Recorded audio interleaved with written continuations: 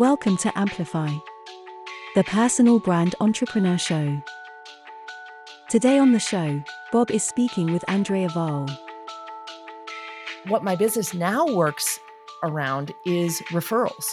Some of it comes through lead generation, just that naturally, organically happens through my SEO, my past blog post. I still get a lot of traffic there, obviously. People are still opting into my lead generators. I have them all over my blog posts, pop-ups, all kinds of things to get people on my list. And I do continue to serve my list with some content, with posts and things like that. Hi there, and welcome back to Amplify, the personal brand entrepreneur show, where every week I speak to incredible people who share what makes their business work. And if you're new, take a second right now to subscribe while you still have the device in your hand.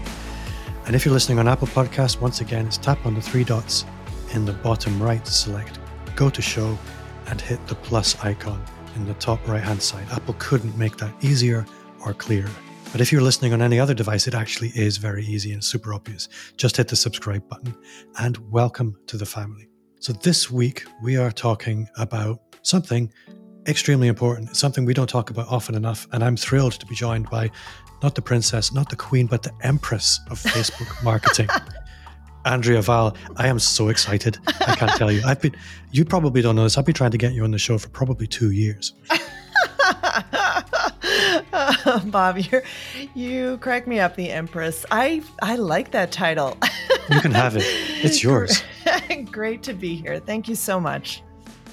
So for the listener who doesn't know who you are, I say the guest should introduce themselves. I'm going to do a little bit of a preface today. Back in the day, I was stuck. My clients wanted Facebook ads. I had no idea where to go. And I wanted a book. I didn't want a help section on Facebook. I didn't want to watch YouTube videos. I wanted a book. And the book that was recommended to me by the person who I trusted and I knew all about Facebook ads was your book, Facebook Ads Made Simple. So number one, I wanted to thank you for that. Number two, listener, go and get it. It will change your business. And so, Andrea Vahl, could you tell me a little bit about who you are, where you are, and what you do? Yeah, that's awesome. I'm so glad. I loved writing that book because I love being able to try and break things down into super easy steps that people can follow. And I think one of the things that has helped me write books is writing Facebook marketing all-in-one for dummies. So I got, that's where I started. So that's another one of my books. That book is a little outdated now, but I'm glad that I was able to put out this newer book that goes through everything really step by step. But yes, I started my journey online about 13 years ago. I was just doing all the math on that. And I started a blog as a character. I wanted to blend some fun experiences for people. And so I used my improv comedy background, started a blog as Grandma Mary's social media edutainer, where I wore a wig and blogged with a wig on and had a YouTube channel and videos and things like that. And kind of tried to make learning social media fun and entertaining because I didn't see anything fun out there. That's always been part of my brand. And that actually was what led to the book deal and also a slight scarring of my children, but that's okay. It's worth it. But I tell you, that's a bigger thing than you would think. Trying to go out into social media when you have children and build a personal brand in any kind of way, it's a hairy thing because they're super worried about what their friends are going to think. Yes, for sure. Right. And so it's been fun. And I think it's been great for them to see where things can go when you can be yourself. And, I actually was a character, but that's part of myself. I enjoyed doing comedy and blending that into my brand and baking it in there. So, and I think that's actually been the reason I got the book deal, because I grew my brand quickly and was able to stand out from the crowd with doing something a little bit more unusual. And I think also the thing that helped was really my approach to blogging and approach to giving out information. I would really take things step by step and dive deep into everything you needed to know and not worrying about whether I was giving too much away. So that was part of the early stages of my journey as well. But I thought I was just going to build a part-time brand and part-time business, just running this blog on the side, earning a little extra money. And the amazing thing is it grew into a full-time career where now I get to speak all over the world, and I have a fantastic business that I really never thought was possible and wasn't exactly where I thought I was going to, but I'm so happy that it was able to grow along with my family. And, I took my kids on speaking trips with me, and it's been a lot of fun. So what does your business actually look like now in terms of revenue streams, if that's not a rude question? No, not rude at all. I don't need numbers. I'm just curious to know. No. And I love to talk from. about that, right? Because I think that is a mystery when you're starting a business, is how am I going to monetize that? How am I going to, build that? And it evolved over the years, because I started out running courses, and that was a big part of my income stream. I also did consulting, one-on-one consulting, and I had my own speaking engagements where I would kind of do some local events and sometimes some paid webinars and things like that. And now it's evolved into the biggest part of my income stream is done for you ad services, where I run campaigns for clients. And that's about, I would say, 60% of my income. And then I also still have the courses. I actually built one of my courses up with my co-founder, Phyllis Kerr. We grew Social Media Manager School, then sold it to Agora Pulse. And that was a really cool thing to be able to do, to build something and sell it. And I also do some one-on-one consulting, but that's not as large a part of my business. And speaking is still part of my business, but hasn't been for the last 2 years, really, obviously. I think, the last 2 years, they've been a bit flaky, but it's nice to see it coming back. Right. I'm interested in the done for you side of things, because most people's instinct is to move away from that. Right. As they build their personal brand and the audience grows, and to really monetize through automation and scale. Mm-hmm. What led to your decision to lean into the done for you side of things? And how has your personal brand and your visibility impacted the choices that you're able to make in that? Right. And that was actually kind of an interesting part that I resisted for a long time. I've always had done for you services as part of what I do, and knowing that I wasn't able to scale it as much was part of my resistance. But I've always liked having that real world experience in different types of industries, so that I can confidently speak about Facebook ads and what is working right now for different industries. What happened when COVID hit was that part of my business was the part that really took off. People all of a sudden said, we've got to get digital now, we've got to get online now. And everyone turned towards running ads, launching programs, doing things at a bigger scale online than they have in the past. So when COVID hit, my business actually got a big bump in revenue, which was kind of amazing and exciting. And what I've done since then is just hired more team and kind of grown that agency side of things, and kind of focused on myself doing more of the front end work, the sales work, the overall strategy, and then my team running the ads, getting them up, monitoring them, that kind of thing. So I've kind of scaled up the agency side when that demand came more into focus. And that's what I love about having different silos in your business, is that they can grow and scale as your attention changes, but also as the demand changes. All of a sudden you realize that people aren't looking for the courses as much, or whatever it might be, or that's not exactly where your heart is at the moment, and you decide to scale something else up. And it's fun to be able to do that. Something I'm curious about is, you're very well known in the Facebook ads space. Mm-hmm. You're probably, I would argue, one of the best known names in the Facebook ad space. So nice. And how does that impact on the lead generation side of things? The question I'm asking but not asking is, opportunity can come to us in typically one of four ways. It comes through outbound sales activity. It can come through content marketing. It can come through paid ads, obviously, and it can come through referral. And a lot of people, knowing that you're in the Facebook ads space, there would be an assumption that you're generating business through Facebook ads. But because you have this personal brand, I'm curious to know what that does to change the dynamic and what it does to change the attitude and the mindset of the people that come to you. Yeah, for sure. And I think that's a huge thing that people struggle with is that they think, oh, I can't start this business. It's too crowded, or everyone else is so much more well-known than me, and I'm not going to be able to do it or compete with these other people. And that's totally not true. So when I started, I really focused on content marketing because I didn't have an ads budget. I didn't have a big budget. And I grew my brand from scratch with content marketing, social media marketing. And I know for sure things have changed in the way algorithms work, the way people get discovered, but it's still possible to grow your brand with content and social media on a tight budget. Then when I started getting more business and having more of a budget, I grew my business more with paid ads. And that's where I would invest a lot of money into growing my list and then sell something to that list, right? Now, I really don't rely hardly at all on paid ads or content. I'm not even blogging as much as I should. I know I feel terrible about that too.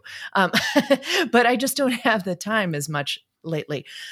What my business now works around is referrals. All of my business comes through referrals. Well, I would say about some of it comes through lead generation, just that naturally, organically happens through my SEO, my past blog post. I still get a lot of traffic there. Obviously, people are still opting into my lead generators. I have them all over my blog posts, pop-ups, all kinds of things to get people on my list. And I do continue to serve my list with some content, with posts and things like that.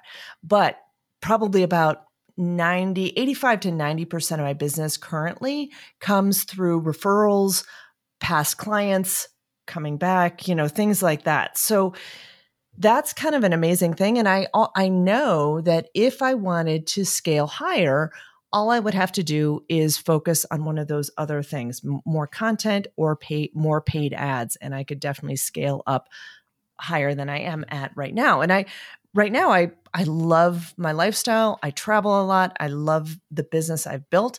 And so I'm not really focused on scaling. I'm focused on serving the clients I have and also just working with new clients through referrals that come in.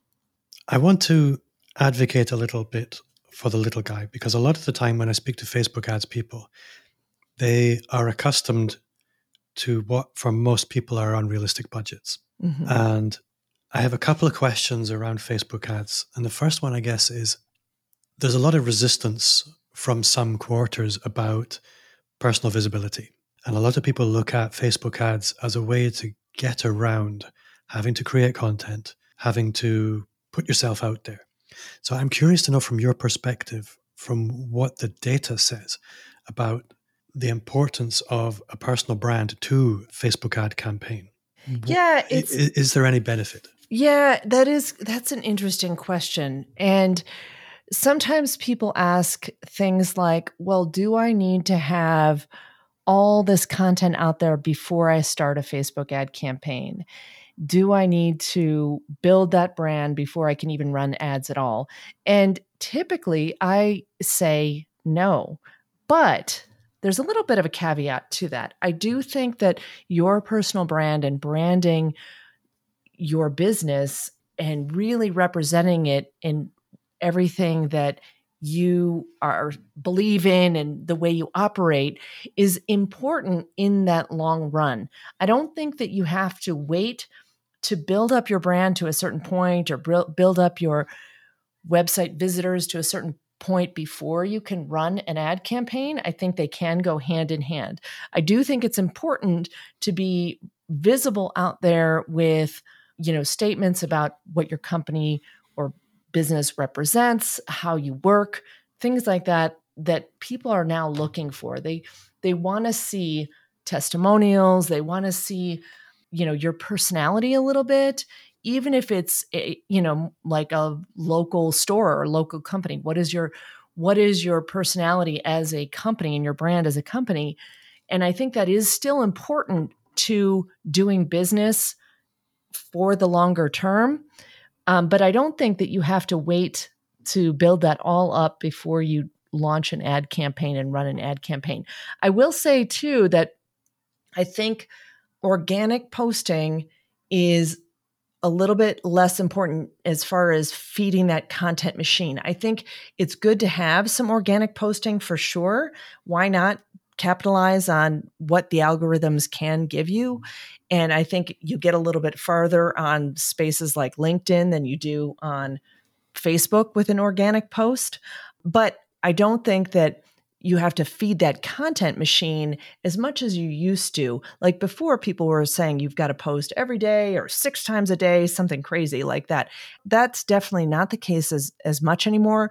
I do think people still look for some organic content for what kinds of things you're putting out there in the world. They want to see who they're doing business with, and they want to get a feel for your personality. And I think that's the bit that matters for me, because I think a lot of people, they don't want to show up in their ads because they have an inherent fear of personal visibility. Right. And I guess what I'm curious to know is, if I come to you as a client and I say, Andrea, I sell this service. I'm not willing to show up in these ads. I just want you, it's basically the brand, the company brand first. Mm-hmm. Whereas I come to you selling exactly the same thing and I tell you, you know what? I'll do whatever you want me to do to make this ad work. Right. I'll take selfies. I'll do a video. Which is going to work better? Yeah, in general, I think images with people do better. And, that's not always the case. Sometimes it's about that lead magnet or something that you are providing. But I think that, there is a little bit it's a combination of like images and text that's really doing that sales or that conversion, for you. And you don't always have to show up with your personal picture, but it can help. I do see that in general, images with people convert a little bit better, but we always test both things and see, hey, is it just, if we just put the lead magnet out there, does that work a little bit better?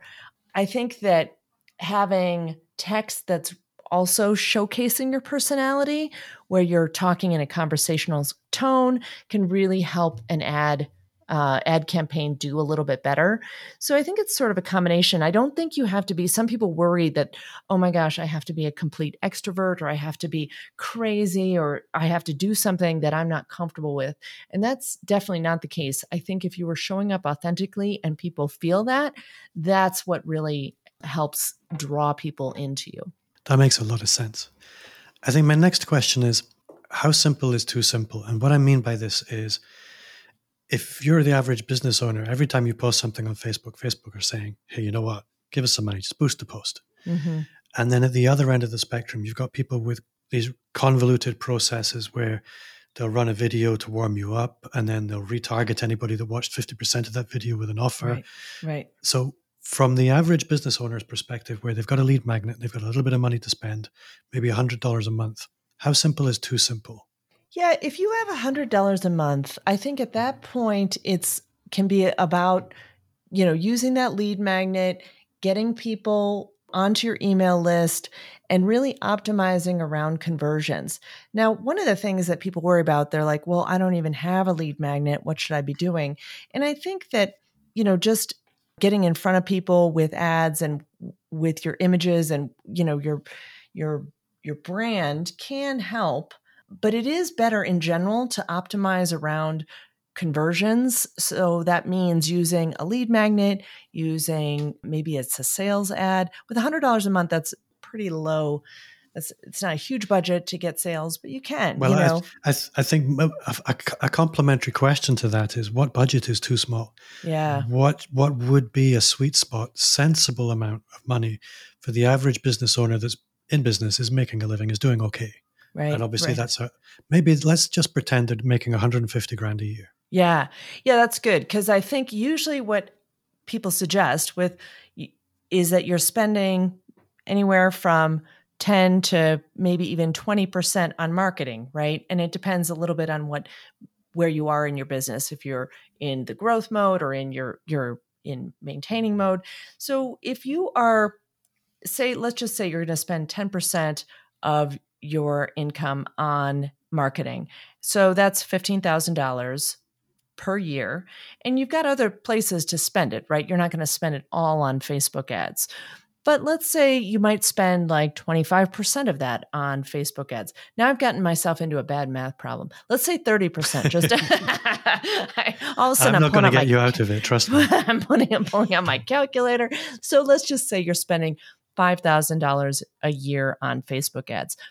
You might decide to break that up into some different promotions. Maybe you've got, something that happens in the spring. You're going to spend more money on promoting that, or a big event that you might, dedicate a little bit more money to that. So that ends up with actually not a bad budget overall. You might be spending, a couple $100 on Facebook ads each month, and then dedicating a little bit more to those special promotions.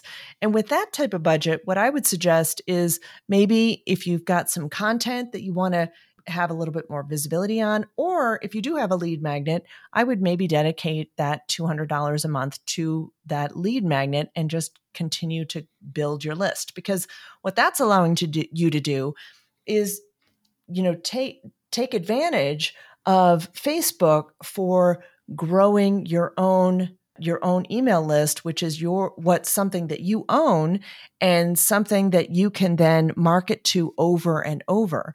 So you're kind of getting your audience off of Facebook onto your own property where you can continue to connect with them. I guess another question that's really prompted by something that I hear a lot. You'll hear this all the time. Oh, we tried Facebook ads. It didn't work. Yeah. What are some clear indications that what you're doing isn't working? Right. So a lot of times when I hear that from people, it's because they're not optimizing correctly, or sometimes they just don't have quite the right offer. And so it's a little bit of a balance between some of that. So for example, a lot of times people are just using the wrong types of ads. Maybe they're boosting posts and that's all they're doing, and then they're not getting the results they want. Even though they're getting a lot of traffic to their website, they're not getting results. And it's probably because they're not optimizing it around a conversion, not trying to grow their list, not trying to grow a lead magnet, for example. And then they don't maybe have the right kind of continuing follow-up to actually convert that lead into a customer.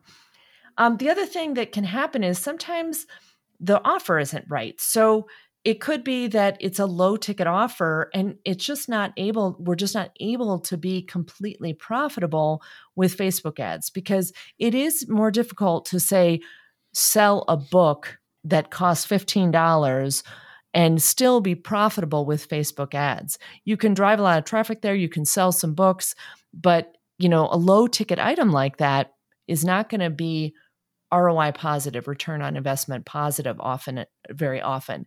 And so you have to have something on the back end that maybe is like then offering them the next step or the next, higher ticket thing in your arsenal, for example. And sometimes it's also about just like really kind of examining how does your business best get clients? What really works for you organically, and think about that process and see if there's some way that Facebook ads can contribute to that process. So what that might mean is, hey, I work really well when I talk to someone and I explain some of the problems that they might be experiencing, and then I offer my services. So then that might be, okay, if that's how I best get clients, let's try and get people onto a webinar where I can teach some things, talk about the problems, and then showcase my solution to that problem, and then get clients from there. So, sometimes people are just kind of expecting Facebook to be this miracle worker of sales when it isn't always the case. You need to kind of test some different things. I think that's an important thing to recognize as well, is that a Facebook ad isn't the sales event. Right. The Facebook ad is just a point in the customer journey. Exactly. And if you are using the Facebook ad for list building, it may be working brilliantly.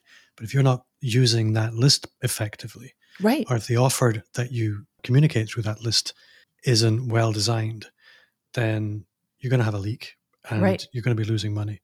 Yeah, exactly. And it's kind of like, okay, where are they dropping out? Where are we not? Where do we have disconnects in this process? And how can we make that right? And sometimes it's even about like, okay, what happens after they get onto the list? Are they opening the emails? Are they engaged? Are we making several different offers to them to, kind of monetize that list? So that can be part of the process too. So another question I'd like to ask is, I hear a lot of people in Facebook land superficially panicking around all the iOS changes and the privacy rules and things like that.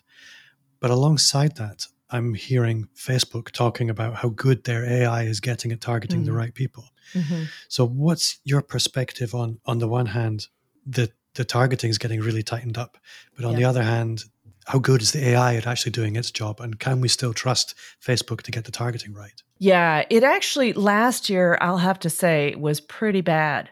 2021 was not a good year for Facebook ads. And they had all the tracking issues. They had the iOS changes just came out. They just had a lot of problems with a lot of things.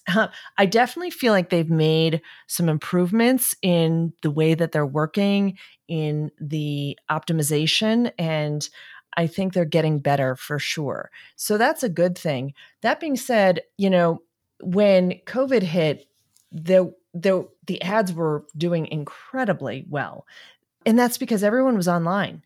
Everyone had nothing to do but sit around and look at our computers. So sometimes people are like, well, in 2020, my ads were doing great. I'm like, yeah, that was when we had a really, really captive audience to advertise to. And now, things have changed. I think world events kind of shift things too. People are out and about a little bit more. So I definitely think the performance of Facebook ads is improving from the changes that happened in 2021. But I think, year in, year out, we're typically seeing increasing costs in general. So it's important to always be testing different things, always be trying different offers, trying different text, watching what other people are doing in the news feed, and watching what kind of ads are really catching your eye is helpful as well. I think there are two kinds of people who use Facebook ads. There are people who are spending a lot of money and they need somebody competent to manage it for them, like they're managing any investment. And then there are other people who should be self-investing. Mm-hmm. And like financial investing, when you're spending a lot of money, it's complicated. There's a lot of variables to watch. Mm-hmm. But then when you're spending a little bit of money, it's actually reasonably simple. There's just a little bit that you need to know. So from your perspective, for the average small business owner who's not yet in a position to be investing in an organization like yours to manage their budgets, what is the least they should be learning? Yeah, I think the basic things that people should really understand is how the Facebook pixel works to track your ads and how to make sure you're optimizing that ad around those pixel events so that you're getting the best results and the best optimization for your ads in general. So the Facebook pixel is just this little bit of code you add to your website. It helps with tracking, it helps with retargeting. And once you get that installed and once you get that tracking in place, from there, it's really just about running the different audiences, running the different ads. And you don't have to try hundreds and hundreds of different things. I think most people don't even try a couple of different things. They run one or maybe two ads and they say, yeah, that didn't work. And what I find is that sometimes it is about the testing and testing different audiences, testing different images. And that's not too hard to do. It's really there is a little bit of a learning curve. And I think it makes sense for people to know Facebook ads even if you are going to hire someone to do it for you, because I think you want to know the basics and what's possible. And also testing it out first yourself is helpful to have that baseline before you hire someone else to do it. So I think it is good to, run it yourself, run a conversion ad, understand that little bit about getting that pixel in correctly, and then doing a little bit of testing on your own. Like you said, I think you're totally right in that it's not always a good idea to make huge investments to start, and it is kind of expensive to have someone run your ads for you a lot of times. Now, you can, what can be more beneficial is to train someone internally. There are courses out there. I have courses, there's books, train someone internally who's going to be the person who manages that and really gets that rolling for you, and have them be responsible for that side of things. And then if you are scaling up higher, if it's working, if you have more money to invest, then it might make sense to hire like an agency or someone to really manage it for you. I think that internal training is actually a really good point. I think too many people, they go from winging it to delegating far too quickly. Yeah. Yep. Building up that internal capacity is a really good shout. Yep. I'm curious to know, obviously this is the Personal Brand Entrepreneur Show, and you come, as you said, from an improv comedy background, built your career early on through content. What is your current content play? Where are you focused right now? Yeah, I do. When I do content, I try and make it about list building type of content. So I'll run webinars. I will try and, get ebooks out there so that I'm building up a library of things that I can offer that will be valuable and will be able to grow my list. So when I go and speak at an event, for example, I want to have some type of lead magnet to offer them so that I can build my list from people who've heard me speak. I want to be able to, offer really valuable things to my existing list, and that could be the ebook or the webinar. So I'm doing that a little bit more often than blogging these days. I need to get back on the blogging wagon, but I will do that. But it's been a busy couple of years for me in some growth stages, which has been awesome. But sometimes that means that other stuff kind of falls by the wayside. Podcast transcription is your best friend. Trust me. Right.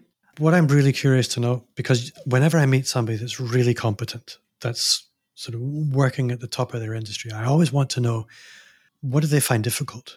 Because competent people, they just make life look easy.